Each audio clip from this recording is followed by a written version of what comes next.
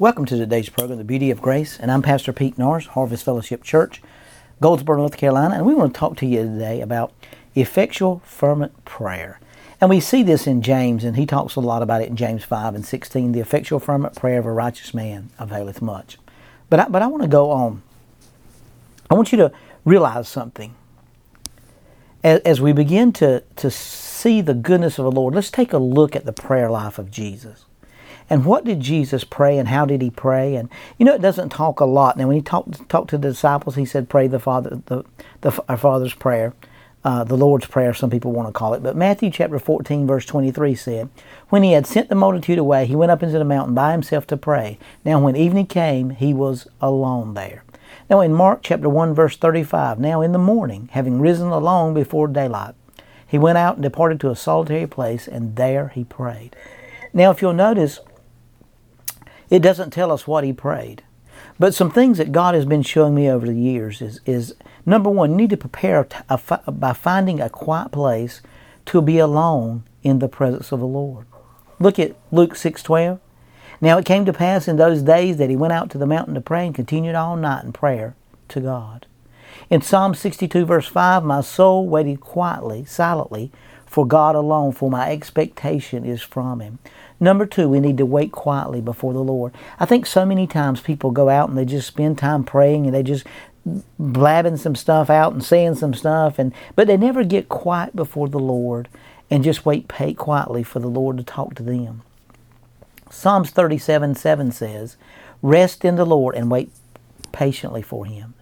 Do not fret because of him who prospers in his way, because of the man who brings wicked schemes to pass." Look at Lamentations 3:25 and 26. "The Lord is good to those who wait for Him, to the soul who seeks Him. It is good that one should hope and wait quietly for the salvation of the Lord." Now, I believe that praise and worship is a very important key to an effective prayer life, because the Bible very tells us in Ephesians chapter 5, verse 18 through 20, "Be filled with the Spirit, speaking to one another with psalms and hymns and spiritual songs, singing and making melody in your heart to the Lord, giving thanks always for all things to God the Father in the name of the Lord Jesus Christ." Now, Psalms 100 verse 4 says, "Enter into His gates with thanksgiving, into His courts with praise. Be thankful to Him and bless His name." So, the fourth thing I think is important is we need to become totally dependent on the Holy Spirit. Most people have a difficult time preparing for effective prayer. The phone rings, the kids start crying, your stomach tells you we're hungry. We think of other things that we could be doing. Suddenly our thoughts drift off 1,000 different directions. But look what he said in Psalms 119:35 and 37. "Make me walk in the path of your commandments, for I delight in it. Turn away my eyes from looking at worthless things, and revive me in your way." What was he saying? I can't do this on my own. Can you help me? The same request should be applied to our prayers when we need to say, "Holy Spirit, I can't pray. Help me. Pray through me." "Holy Spirit, I can't worship in my own strength. Help me worship the Lord as He deserves to be worshiped and adored."